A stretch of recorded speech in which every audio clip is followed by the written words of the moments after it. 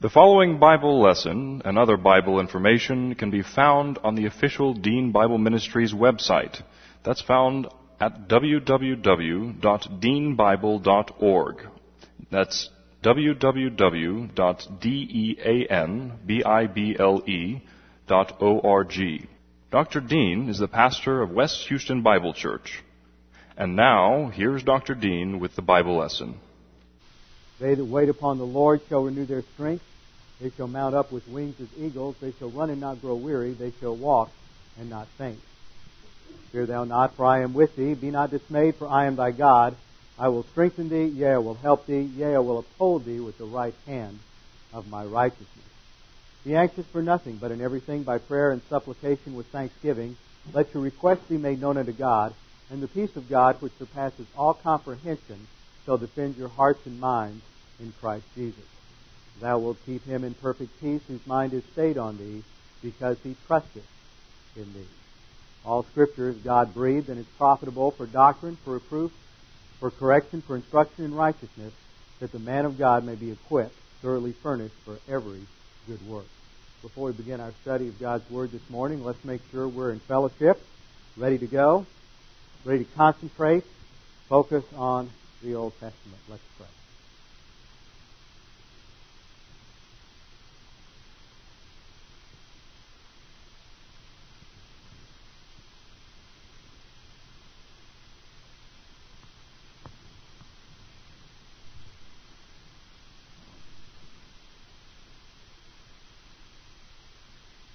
Father, we do thank you so much that we can come to you, that you are the Creator, God who made heavens and the earth and all that is in them. You have declared the end from the beginning, and you have created man for your purposes to glorify you as your representative on the earth. And Father, you are the one who has taken the initiative from eternity past to provide a solution to the problem of sin, and you are continuously working out your plan and your purposes in human history. For this we give you the honor and the glory. Now, Father, as we study your word and continue to understand your plans and purposes, we pray that you would help us to see how these things work together and how you are in control, that we may be challenged by these things. We pray this in Jesus' name. Amen. Well, we continue in our study of the Old Testament, orienting to the Old Testament. One of the problems that many people have is that there's so much history in the Old Testament and so many names that are difficult to pronounce. My favorite is Meher Shalal Hashbaz. That's something that nobody ever names their child. You know, you hear all kinds of biblical names. But we get lost in the details, and somehow it seems like we're wading through quicksand, and the New Testament is much more familiar to most believers. The problem is the New Testament seems to indicate that you can't understand it without having a good grasp of Old Testament concepts and Old Testament doctrine. So that is why we are orienting to the Old Testament. Now, when we look at the Old Testament as it's laid out historically, if you understand this and get a grasp of this basic outline, then everything else plugs in. That's why we keep reviewing it. First of all, there is the law, the Pentateuch, the first 5 books of Moses, Genesis through Deuteronomy. This covers creation to the point when the nation Israel is at the borders of Canaan, ready to go in and take the land that God has given to them. It's written about 1440 B.C. on the plains of Moab by Moses. Then you have the historical books. The historical books begin with Joshua, Judges. Ruth was really a sort of an appendix to Judges. Joshua, Judges, Ruth, the books of Samuel, Kings, Chronicles. These are the historical books that cover the time from 1440 B.C. when Israel goes into the land until 586 B.C. when finally the southern kingdom is taken out of the land under divine discipline. At the beginning you have a theocracy, then the united monarchy under Saul, David, and Solomon. But in 931 B.C., on the death of Solomon, his son Rehoboam follows the advice of his younger counselors and not the older, wiser counselors, and he increases taxation. And there's one of the first tax revolts in history. And the 10 tribes in the north split out, and you have the divided kingdom. United kingdom, and then the divided kingdom, where you have the 10 tribes of Israel in the north and the two tribes, Judah and Benjamin, in the south. In 722 BC, the northern kingdom is taken out, destroyed in divine discipline by the Assyrian army, and then in 586 BC, the southern kingdom is destroyed by the armies of Nebuchadnezzar and the Babylonians, and they go into 70 years of exile. Then you have the three post-exilic historical books, Ezra, Nehemiah, and Esther. That covers the panorama of Israel's history and the history of the Old Testament. All of the other books plug into that historical framework. Job is the earliest of the books. We don't know exactly when it was written. Probably sometime between the flood and Abraham, but we cannot be certain. Then you have the Psalms. Psalms were written by a variety of authors. The main author was David, but some were written by Moses, some were written by priests after the exile. So the Psalms cover quite a range of time. Then you have the books of Solomon, Proverbs, Ecclesiastes, Song of Songs, and this is written by Solomon approximately 950 BC. Then you have your major prophets. Your major prophets, you have Isaiah, Jeremiah, and Ezekiel. I think now you don't realize you need glasses so much if we put that in focus. Jeremiah, Ezekiel, and Daniel. Jeremiah and Ezekiel function as prophets prior to the exile, warn of the exile, and then go into the exile, and Daniel operates within the exile. Then you have your 12 minor prophets comprised of pre-exilic prophets, exilic prophets, and then your 3 prophets that come after the exile, Haggai, Zechariah, and Malachi. This is the structure of the Old Testament. You can put it all together. Now, we have seen that the central verse that would help us to understand the purposes of God's calling Israel, found in Exodus 19:5 through 6a, where God says that now then, if you will indeed obey my voice and keep my covenant, then you shall be my own possession among all the peoples, for all the earth is mine. And you shall be to me a kingdom of priests and a holy nation. So God is calling Israel out specifically to be a nation of priests. A priest was to be an intermediary. A priest was to come between the people and God, a mediatorial and intercessory role. So the nation Israel is designed as an intercessor for all the other nations to come to God.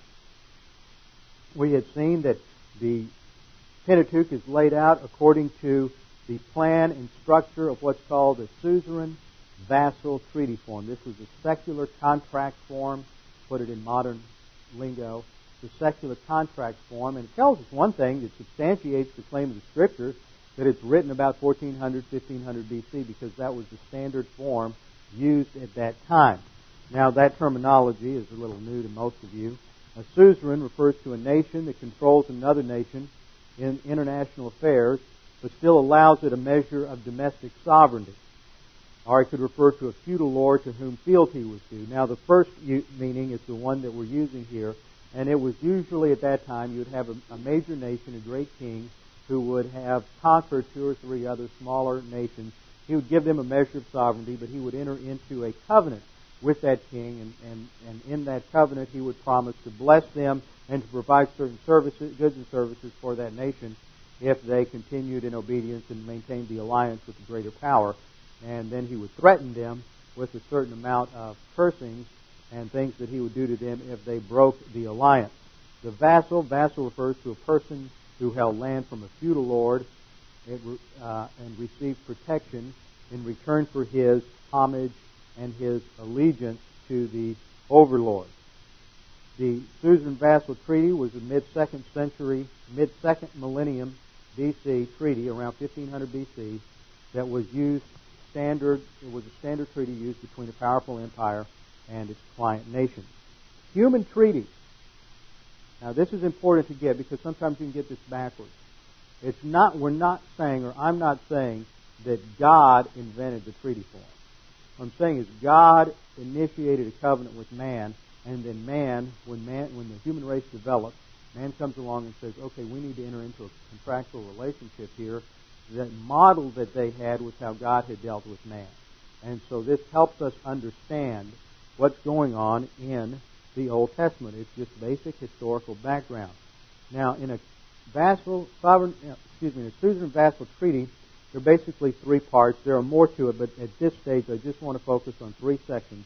There's a historical introduction, which would review all the things that the great king, the sovereign, had done for the vassal over the years. And this is the layout of Genesis 1:1 up through 19:2. Just a sweeping panorama of history covering 3,000 or 4,000 years of history from creation up to the Exodus and the nation Israel coming to Mount Sinai. And then everything comes to a screeching halt. You just see event after event after event, and then it stops. And from Exodus 19 through Numbers 10, you have a 1-year period of time when Israel is camped out at the base of Mount Sinai, where God gives to them the Mosaic covenant, and you have the Mosaic law covered from Exodus 19 to Exodus chapter 40, and you have all of the requirements for the tabernacle, the priesthood, and everything else. And during that time, that they build the tabernacle, and that they sew the garments for the priests and the high priest, and put everything together before they head out to go to the land. And then there's a historical conclusion to the covenant. And in the historical conclusion to the covenant, there's always a series of blessings and curses. And that's exactly what you find at the end of Deuteronomy. After God has made the covenant with Israel, there's a series of blessings and curses. That if you obey me, I will prosper you as a nation. I will prosper you agriculturally. All nations in the world will come to you for trade, and you will have a tremendous, growing, prosperous economy. But if you disobey me, you violate the covenant, then I will bring various judgments. And these judgments are outlined. We know them as the 5 cycles of discipline. And these are outlined there at the end of Deuteronomy. Now, what happens is that Moses is at Sinai or on the plains of Moab, and he is writing these books to answer certain questions that the Jews might have about their history. Where did we come from? Why are we here? So this is the reason that we should, or the framework within which we should read the Pentateuch. Why did God choose Israel? Read this document. And the whole thing is one document from Genesis to Deuteronomy. Why? Read it as a Jew. Asking questions. Why are we here? What is our purpose? Why did God choose us? What is our national purpose and destiny? How did we come into existence? What is the meaning of this covenant? That God has specifically chosen us as a covenant partner. And then, how is God's plan of salvation being developed through Israel in history? And we saw in our previous lesson, when looking at the creation and the fall, that man was created, in the terminology, there's the same kind of terminology used in a Susan and Vassal Treaty. Man was created to rule and to subdue the earth. He is the image bearer of God. He is in the image of God, and he is the image of God. He is God's vice-regent. He is God's representative to rule and reign over the earth. But man violates that by breaking the prohibition in the garden and plunges the human race into sin. So here we see the first judgment and the first curse. When you read Genesis 3, you should be thinking in light of the fact that the Jews are on the verge of going into the land. They get the restatement of the law in Deuteronomy. Deuteronomy means second law. Deutero, to nomos, law. It means a reiteration, a reconfirmation of the Mosaic law. They're hearing from Moses that if you obey God, you're going to be blessed certain ways.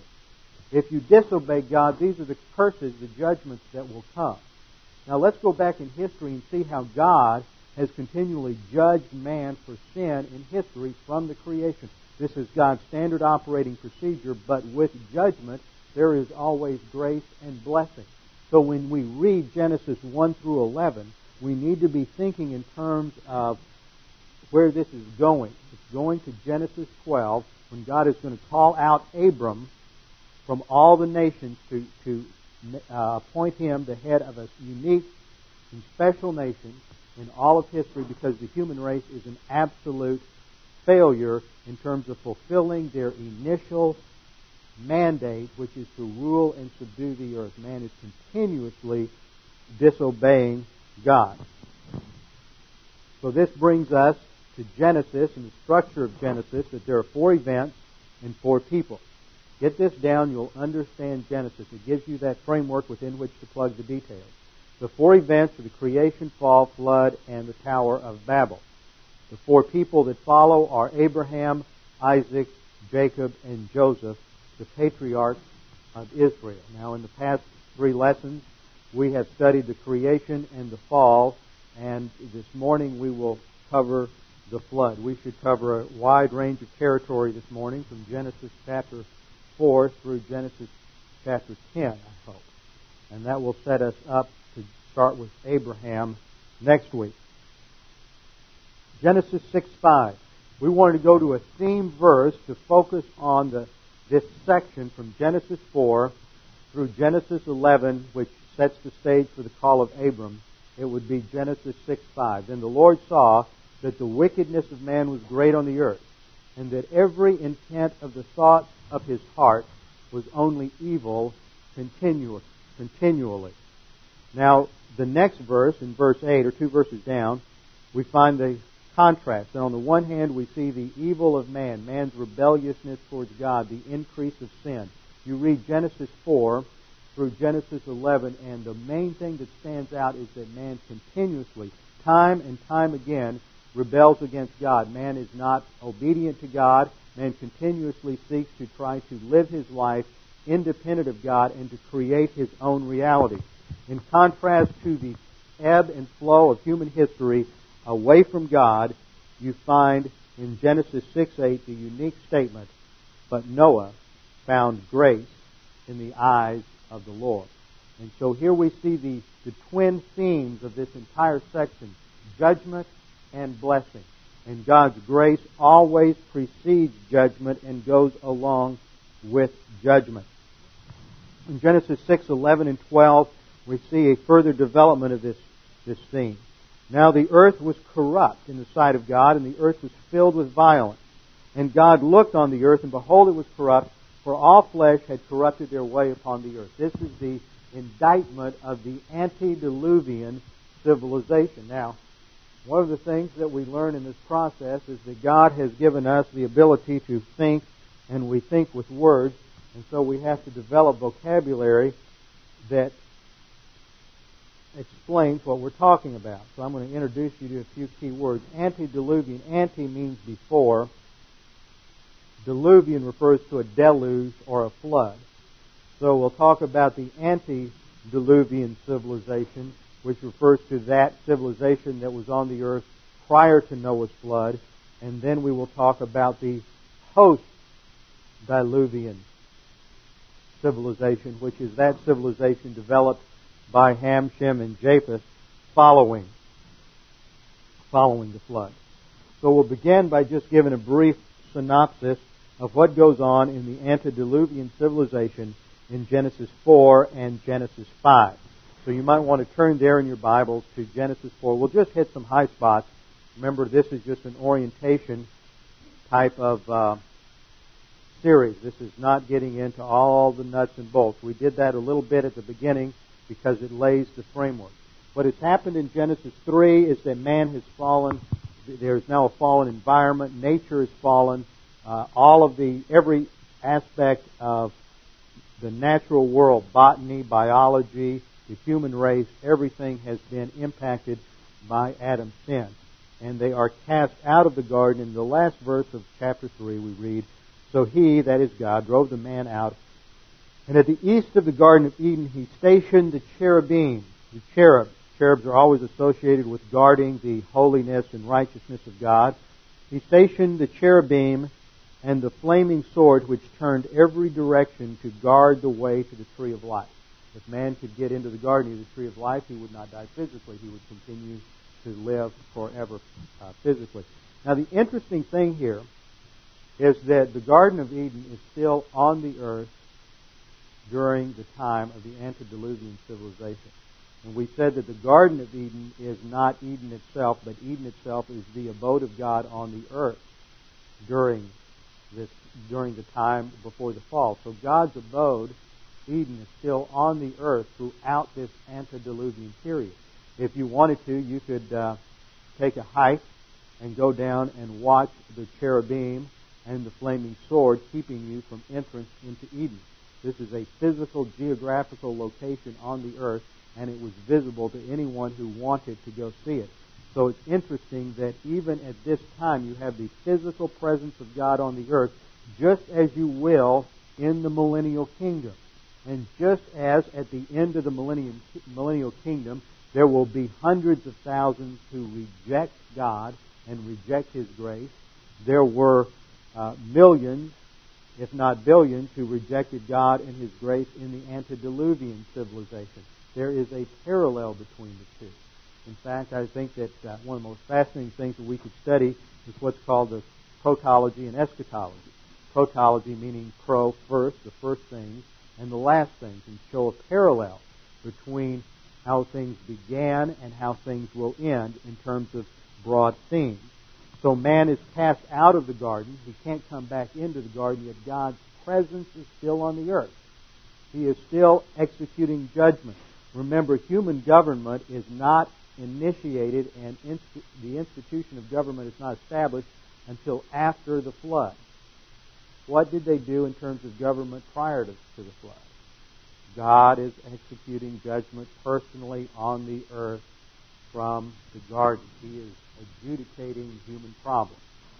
Totally different world than what we have in the post-diluvian world, and we must come to grips with that. The first story, of course, is that of Cain and his brother. One of the things we see in this is that Cain brings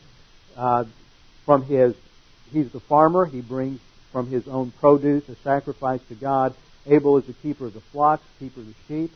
From what we see is that sheep are domesticated from the very beginning.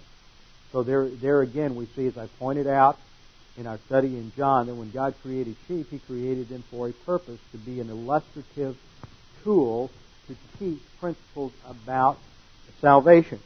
And apparently, although the text doesn't tell us everything, there's so much that's left out here, because of the fact that God rejects Cain's offer. His offering is his own works, what he has done. Whereas Abel's offering follows the mandates of God. His offering is a sacrifice of a lamb, and that is acceptable to God. And God rejects Cain's offer, which indicates God always rejects man's works. And Abel relies not upon what he has done, but upon what God has provided for him and God has instructed him to do. So we see this contrast here. It's not like the liberal theologian comes along and says, well, it's a battle between the farmer and the rancher. Or as others will interpret this, when Cain finally after he kills Abel and he is punished, and the mark of Cain was apparently a particular physical representation. We don't know what it was. It wasn't a change of skin color or anything like that, but it was something that was visible that would protect him. God was not utilizing capital punishment at this time. And then Cain goes out after his judgment on him for his murder of Abel. He goes into the city, and that's another liberal interpretation. This is not a story of the city versus the farmer. Liberals always come along. I don't know where they get these ideas. But what God is showing us here, because the idea of a city inherently is not evil or wicked. Because eventually, where do we as believers all end up dwelling? The New Jerusalem. We're going to be in a mega metropolis forever and ever. So a city, the urban environment, is not inherently evil. But the picture here is that the origination of the city in this context is designed so that men who are rebelling against God can come together, and hopefully their numbers will increase so that they can then stand and fight against God. That's the image that you have here. The city is not evil in itself. It is being used for an evil purpose, and that is to raise man's standards against the authority of God. And the remainder of chapter 4 is going to cover the descendants of Cain and his family. And you see a picture of evil that is taking place here, and from one generation to the next. And I want you to notice the genealogy here. Look at verse 18. We're a couple of generations down now. Enoch is Cain's first son. Now to Enoch was born Irad, and Irad became the father of Mehujael, and Mehujael became the father of Methushael, and Methushael became the father of Lamech. Now this gets us into looking at the genealogy. Look at the difference between that and skip over to chapter 5 and look at verse 6. Seth is the replacement son of Abel. Adam and Eve had several sons and daughters, and they intermarried. That's always a question somebody comes up with. Usually a child, but a lot of adults are thinking it. Well, who did Cain and Abel marry? They married their sisters. Well, isn't that incest? No. Incest is not forbidden by God until the Mosaic Law. Well, why is that? Well, there's a reason incest is wrong, and that is that when you have a limited gene pool and a limited number of genetic options, then the offspring in an incestuous relationship is going to be deformed. But Adam and Noah's children all had every possible genetic combination possible. They had, genetic combinations ultimately could only have a finite amount. But what you have at the beginning is X being the finite amount of available is quite large. But as you go from generation to generation and you start having various restrictions, as we'll see at the Tower of Babel, then the amount of genetic possibilities decline until it gets to a point where it is no longer feasible or no longer valuable, or in fact it becomes dangerous to have intermarriage from people who are too closely related. Adam married Sarah. When he told Pharaoh that she was his sister, he was only telling a half-lie. He was his half-sister. When Isaac married Rebekah, he marries a first cousin. So what we see here is that don't read later mandates and prohibitions into earlier scenarios. So they have they marry sisters, and we'll get into the population explosion in a minute. But what we see is comparison from Genesis 4:18 with Genesis 5:6. There we read, and Seth lived 105 years and became the father of Enosh. Then Seth lived 807 years after he became the father of Enosh, and he had other sons and daughters. Now compare those two verses, Genesis 5, 6, and 7, with Genesis 4:18. What's the difference? The difference is numbers are added in the genealogy of chapter 5. There are no numbers in the first genealogy. Now, it is very possible that when you look at the Hebrew verbiage that's used, and when it says, now to Enoch was born Arad, that could skip 3 or 4 generations. But when you add numbers, you tighten and you protect your genealogy from the insertion of any absences. So there can't be gaps in a genealogy when you have a numerical formula.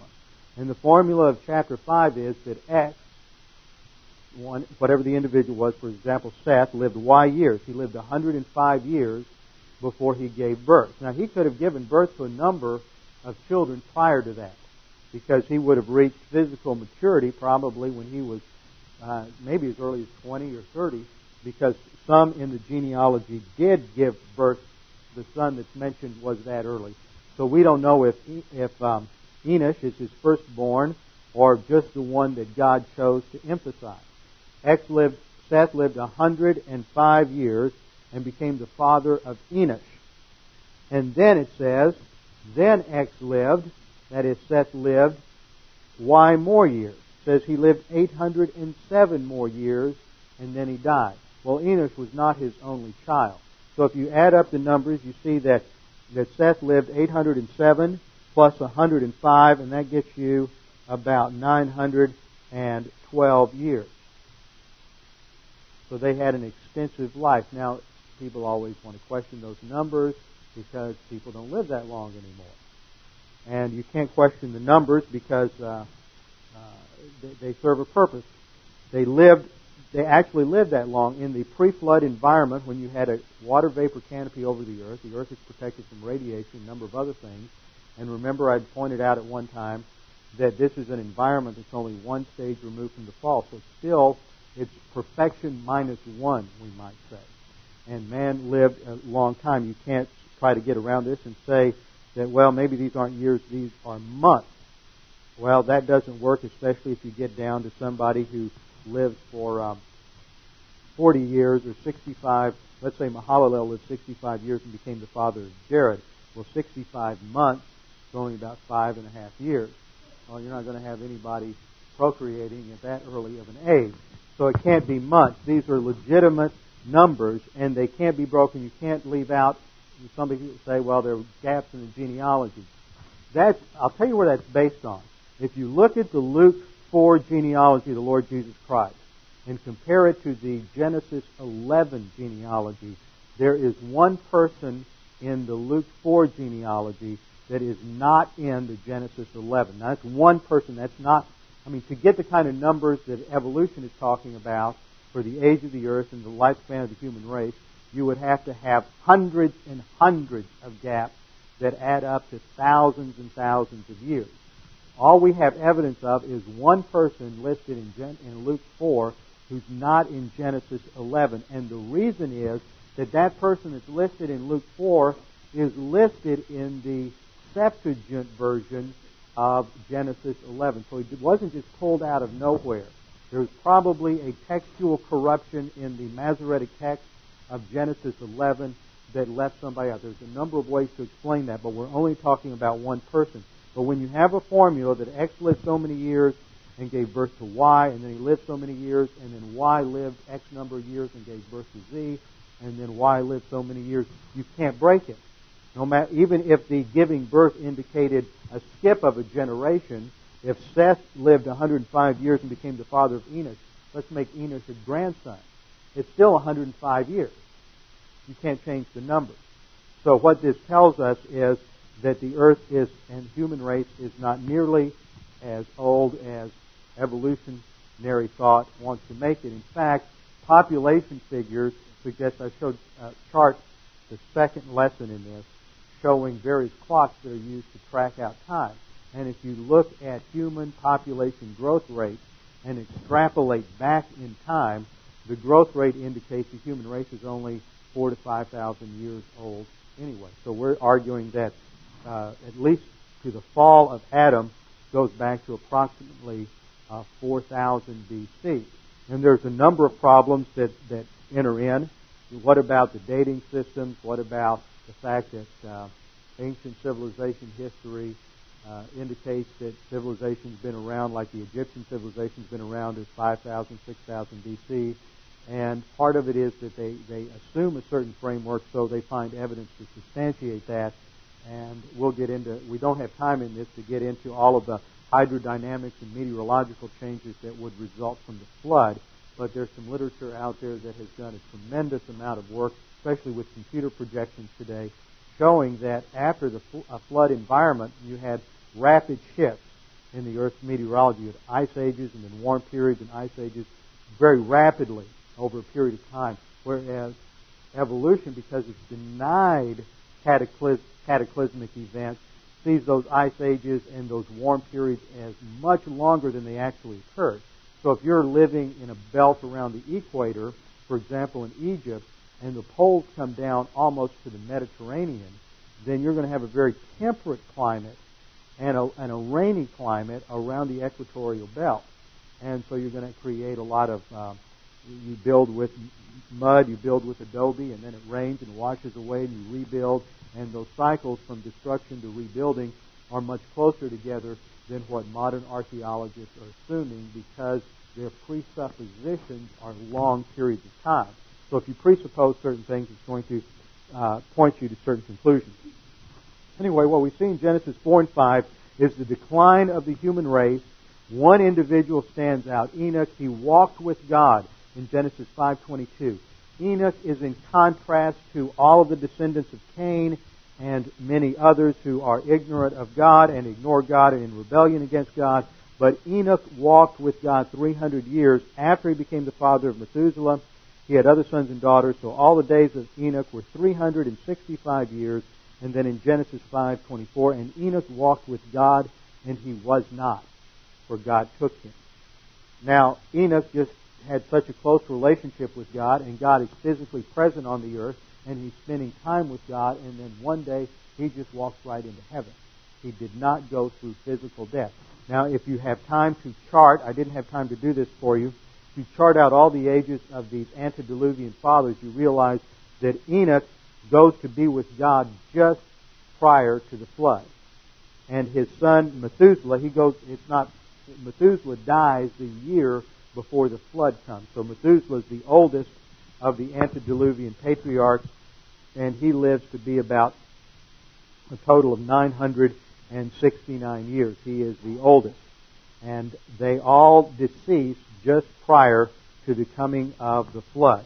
Now the reason for the flood is first of all because of man's rebellion, man's failing to execute God's plan and purposes, and so God is going to bring judgment on them. The second reason is given in verse 1 and 2 of Genesis 6. It came about when men began to multiply on the face of the land, and daughters were born to them, that the sons of God saw that the daughters of men were beautiful, and they took wives for themselves, whomever they chose.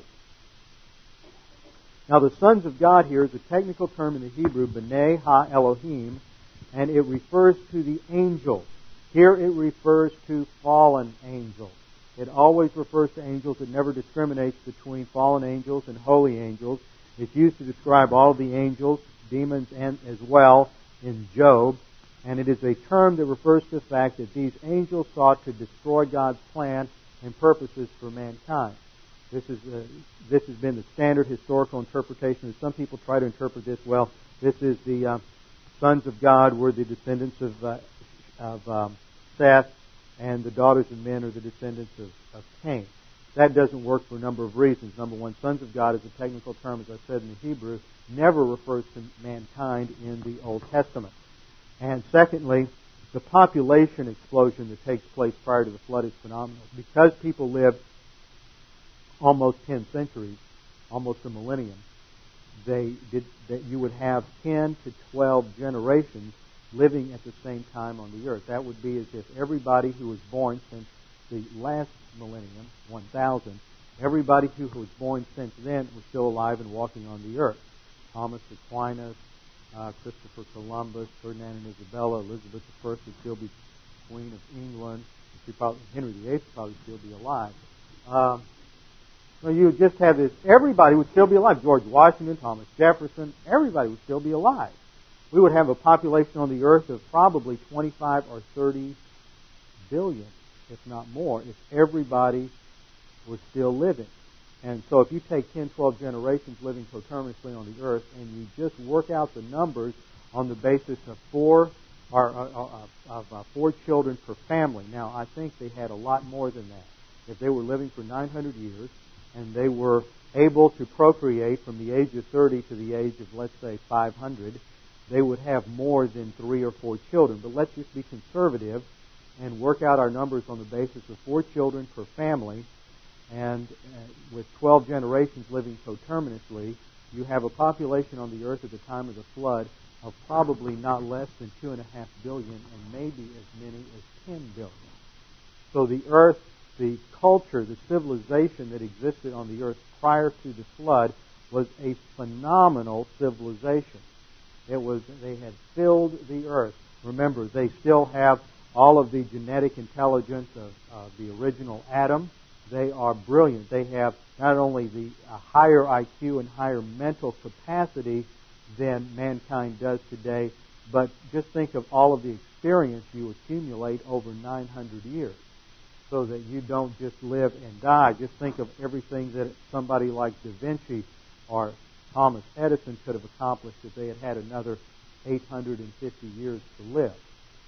It boggles the mind. So there is no telling the kind of technological achievement which they were able to develop in that antediluvian civilization. And we know even the ancient civilizations of Egypt and Sumeria were able to do a number of things. We still don't know how they built the pyramids with the tools that they had and the technology they had available to them at that time. It was a different kind of technology than we have today, but they were very advanced. Not only that, they had the intrusion of the demons and demonic intelligence. And the whole purpose of this demonic invasion is part of the angelic conflict to destroy the genetic purity of the human race. Now you can ask the question, well, how did they do that? Angels have immaterial bodies. How can an immaterial body procreate with a material body and produce offspring? My explanation is, if you go over, and we'll look at it later, in Genesis chapter 15, when God comes to Abraham and he has two angels with him, they come into Abraham's tent and they sit down and they eat and they drink. These angels look like men. They have been able to change their bodies into a physical body so that it has all of the functions of a physical material body.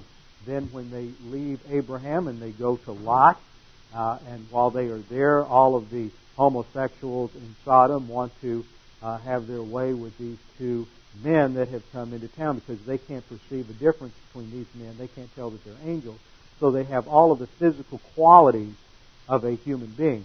So I take it that the angels had the ability, at least at that time, to change their form into a physical material form and to somehow procreate, because the text says so. The sons of God saw that the daughters of men were beautiful, took wives for them, whomever they chose, and then they had the offspring called the Nephilim in verse 4. The Nephilim were on the earth in those days and also afterward, when the sons of God came into the daughters of men, and they bore children to them. These were the mighty men who were of old, men of renown. Now, if you go back in almost every ancient culture that has some sort of flood mythology, flood narrative episode in their mythology, and you have flood stories in almost every ancient civilization on the earth. They found flood stories among Indians in South America, Aborigines in Australia, China. Every civilization has flood stories. They also have in their mythology and in their pantheon these stories of these great, these gods that came down. You know, we have the story of how in Greek mythology how Zeus came down and took a human wife, and the offspring was Hercules. Hercules is half God and half man. This is the historical background to those legends and mythology. Those were not things that man just invented on his own, but there was a historical basis for that in the story of the Nephilim here in Genesis chapter 6. Now, before I get any further away from the genealogy, let's do a comparison of what happens before and after the flood. If you look up on the chart here, this is a lot of detail, but what I've done is to set this up so that on this chart, here's the age range from 100 up to 1,000. So Adam lived about 960-something years. You have Adam, Seth, Enosh, and here are the ages of the death of each person prior to the flood. This is the age that they reached maturity, maturity being indicated by when their son was mentioned. So you have this line here for maturity. And then Noah it just says that when Noah was 500, he had the three sons. I don't think he had them all when he was 500. It just indicates that by the time he was 500, Ham, Shem, and Japheth had all been born. And then look at the dramatic decrease after the fall. It just falls off. The age of maturity stays roughly the same, a little younger, but roughly level. But the age of death, the age of mortality declines. And you can graph this on an exponent, and it falls into an perfect exponential decay curve, which indicates, number one, that there are no gaps, because it can be mathematically projected and extrapolated. And that indicates, once again, all of this indicates that the text can be trusted. You can't have people come along and just make this sort of thing up. Furthermore, you have within the flood narrative itself that we're studying right now from Genesis 6 to Genesis 9, the entire layout is a very detailed chiasm. I don't have time to go through all the details there, but it's perfectly laid out on a chiastic structure, indicating that the author took pains with how he wrote this, that one author wrote the whole thing. It wasn't one author here, and then another author came along and added stuff later, and then some editor put it all together. It indicates that one person wrote the entire document, and so it has reliability and veracity. Now, the flood comes along because man has rebelled against God, and because at a certain point there's going to be a sort of a level of critical mass where the numbers of people who have been when you have this genetic insertion from the angelic, from the demons, and the development of the Nephilim, the genetic makeup of the human race has now been polluted by this angelic strain. Now, if God is going to redeem the race, He has to do that with a Son who is pure humanity, true humanity. So when the second person of the Trinity is incarnate, He can't have a human body that's been tainted by angelic DNA. So God judges the race in order to purify the race. Passages in 1 Peter 3:20, also in Job, indicate that there's a segment of Jude, indicate that there is a segment of angels that are held in prison in Tartarus right now. It is these demons that violated their abode, their position in Genesis chapter 6. So the Genesis chapter 6 sons of God, these demons are in prison in Tartarus right now because of their violation here. And from this point on, God restricted the demons from being able to do this sort of thing again. Now we come to verse 9 and we read the phrase, "These are the records of the generation of Noah." And we've seen this is a technical term in the Hebrew. The word is toledot, and it indicates a major division in the writing. You have these are the generations of the heaven and the earth, introduces the section from Genesis 2:4 up through the end of chapter 4. Then you have these are the generations of Adam from Genesis 5:1 up through Genesis 6:8. And now we have these are the generations of Noah, and this covers the next 2 or 3 chapters. And God comes along and He calls out Noah because Noah is one of the few people left on the earth who is still obedient to God, who's responded to the gospel of that time. I believe there was some sort of canon of Scripture at that time. You can't prove that, but because God is who He is and God is going to reveal Himself, I think God had a physical presence and there was also some sort of Scripture at that time. And what I base that on is Genesis chapter 6, verse 3. Skipped over that, but I want to come back to it. "Then the Lord said, My spirit shall not strive with man forever." That's what it reads in the New American Standard and probably the King James Version. And little hint, New American Standard, whenever they translated anything from the Hebrew, they just had a sort of a knee-jerk response and automatically took the definition from the Standard Hebrew dictionary called Brown, Driver, and Briggs. Well, Brown, Driver, and Briggs was really developed at the beginning of the 20th century, and because of linguistic studies, archaeological discoveries, and other things, we now have a better handle on the meaning of some Hebrew words than can be found in what seminary students affectionately call BDB. I think I almost destroyed one of those in one semester of Hebrew. Had to open it and close it so many times. But the Hebrew word that is translated strife here is what's called a hapax legomena. Now that's a word nobody ever heard of before. That's the technical term for a word that's used only one time. Now whenever you do word studies and try to define a word and find its meaning, you look at usage. Word meaning is defined not by a dictionary, but by how a word is used. That's how you get a dictionary definition. The person who's doing the dictionary takes a look at all the ways a word is used and then develops from that the definitions, what the word means. So words don't have necessarily sort of an objective meaning. So the Lord says, My spirit shall not strive with man. Now, this word's only used one time in Hebrew, so you can't go out and compare. You can't say, well, how did Isaiah use it? How did Jeremiah use it? How did David use it? There's no other usage of the word anywhere else in Hebrew literature. Now, when the King James Version, when they translated, they had no idea, but because the context seems to indicate conflict between God and man, they thought, well, it seems to indicate some kind of strife here, so we'll translate it strife.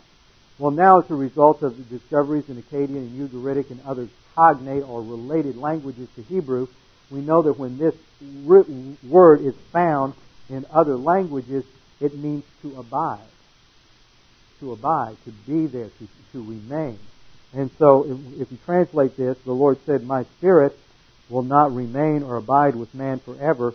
It gives a completely different slant to the significance of this verse, especially if you put that in context with the fact that God's presence is still on the earth in Eden, and there's still the cherubim with the flaming sword keeping all of these perverted people out of the Garden of Eden. And now God says, well, my spirit's not going to stay here forever. So just as you will have the physical presence of God on the earth in the person of the Messiah during the future 1,000-year rule of Christ, so you had the presence of God physically on the earth during this period from the fall to the flood. And then with the flood, God is going to leave the earth. Well, Noah and his family are among the few who are going to follow God. So God calls Noah and his sons, Shem, Ham, and Japheth. We don't know if there were more, but it is going to be through Noah, his wife, Shem, Ham, and Japheth, and their wives, these 8 people, that the human race is going to survive this flood.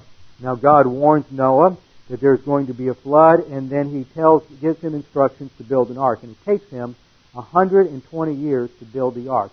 This is a massive engineering feat.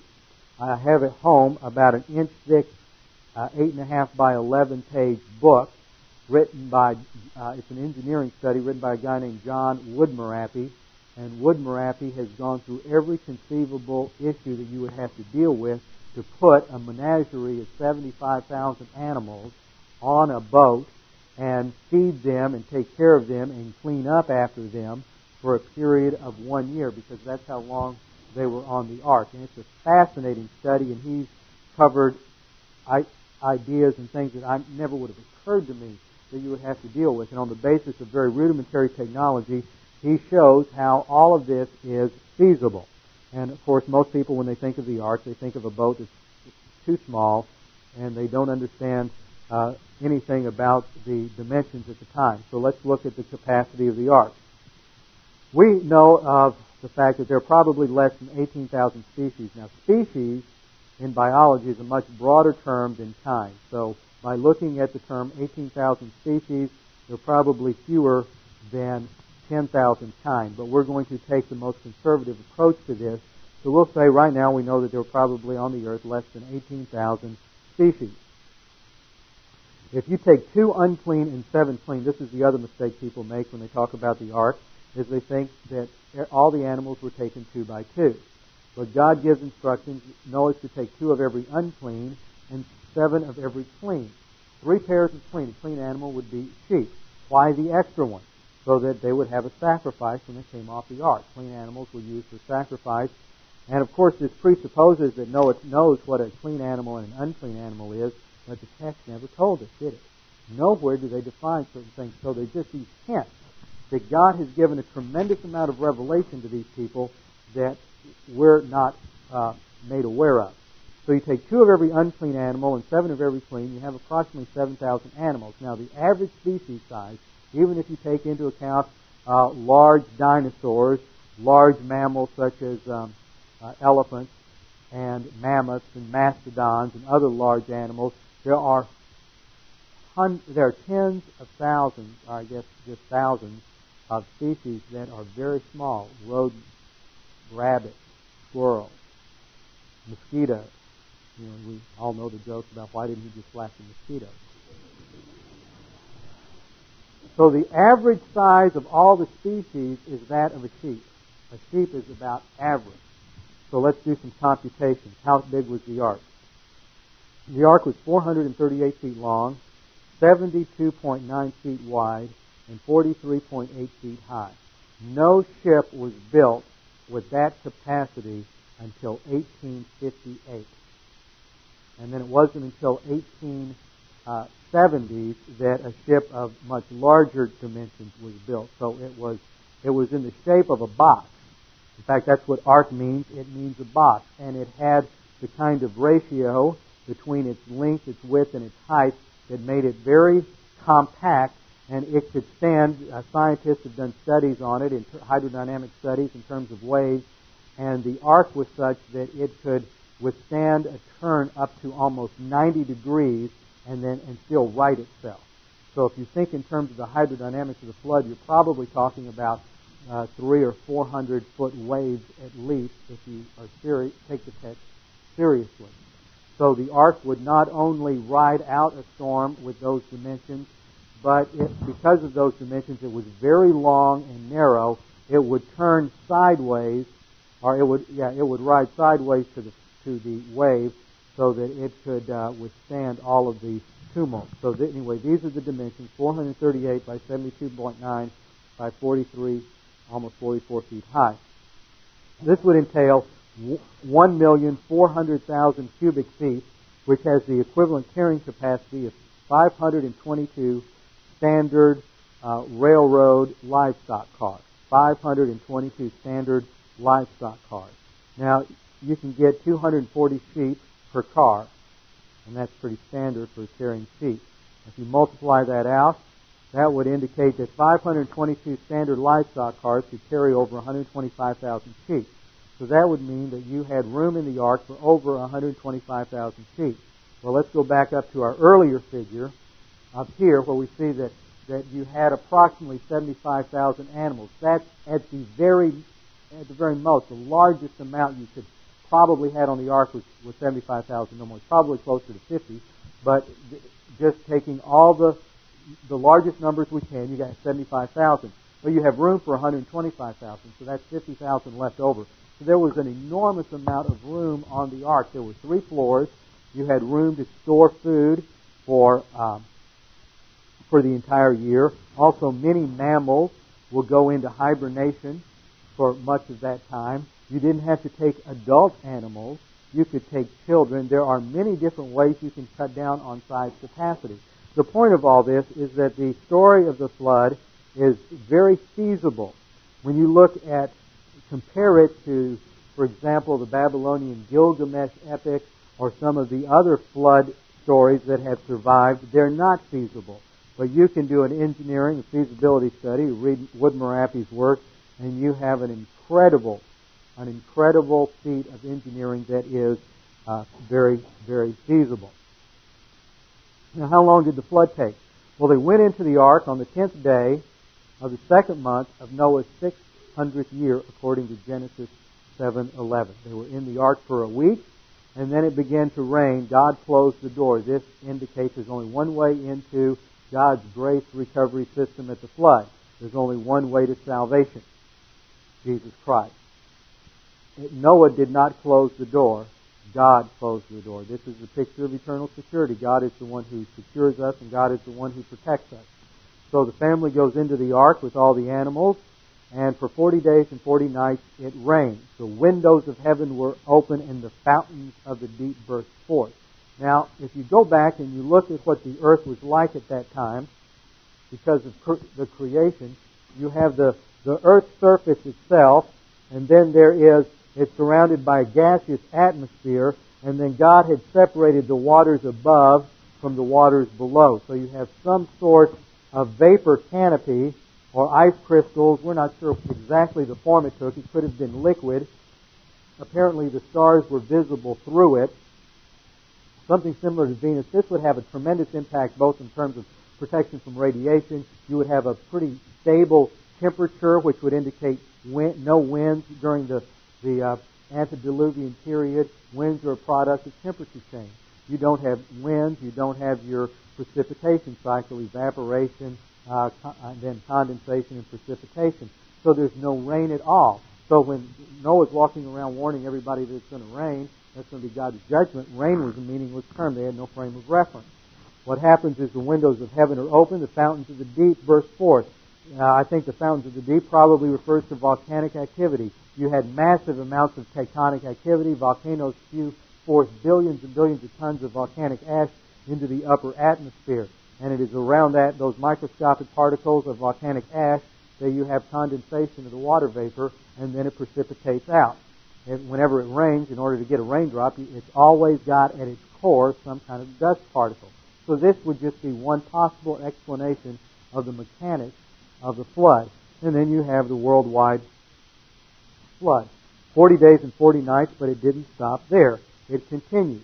There are 110 days where the water continues to rise up, which adds up to 110 plus 40 is 150 days, and the ark comes to rest on Mount Ararat. I don't think there were mountains before the flood. I think that the tectonic activity of the flood caused a massive amount of pressure on the Earth's crust, which developed all of the mountain ranges, or most of them, as well as continental drift.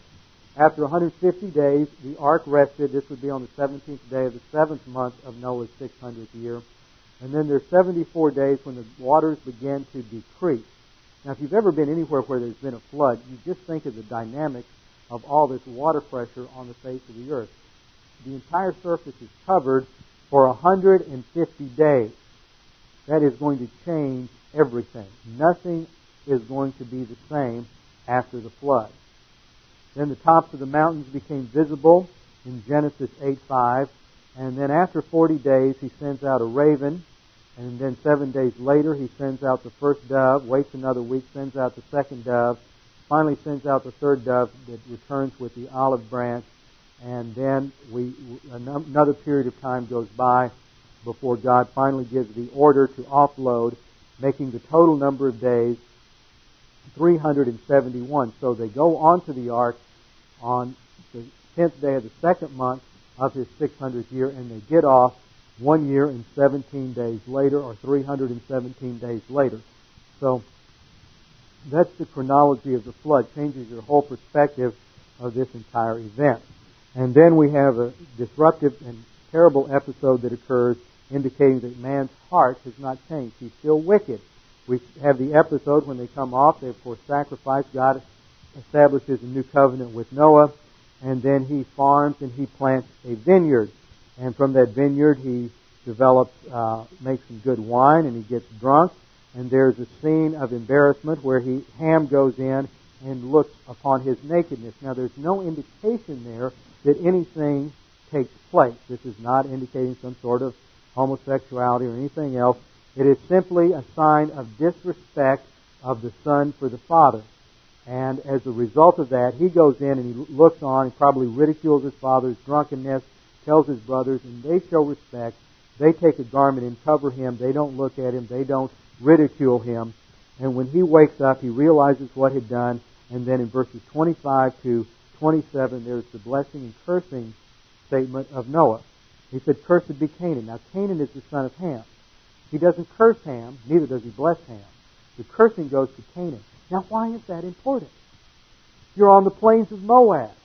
You're the nation Israel, approximately 3 million strong, and you're getting ready to go where?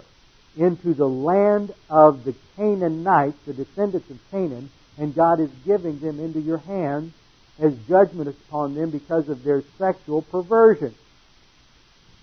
Now it makes sense. Canaan was cursed. Why? You see a foreshadowing in this curse that Ham and specifically his son Canaan probably are already living out this genetic tendency in the family line towards sexual perversion.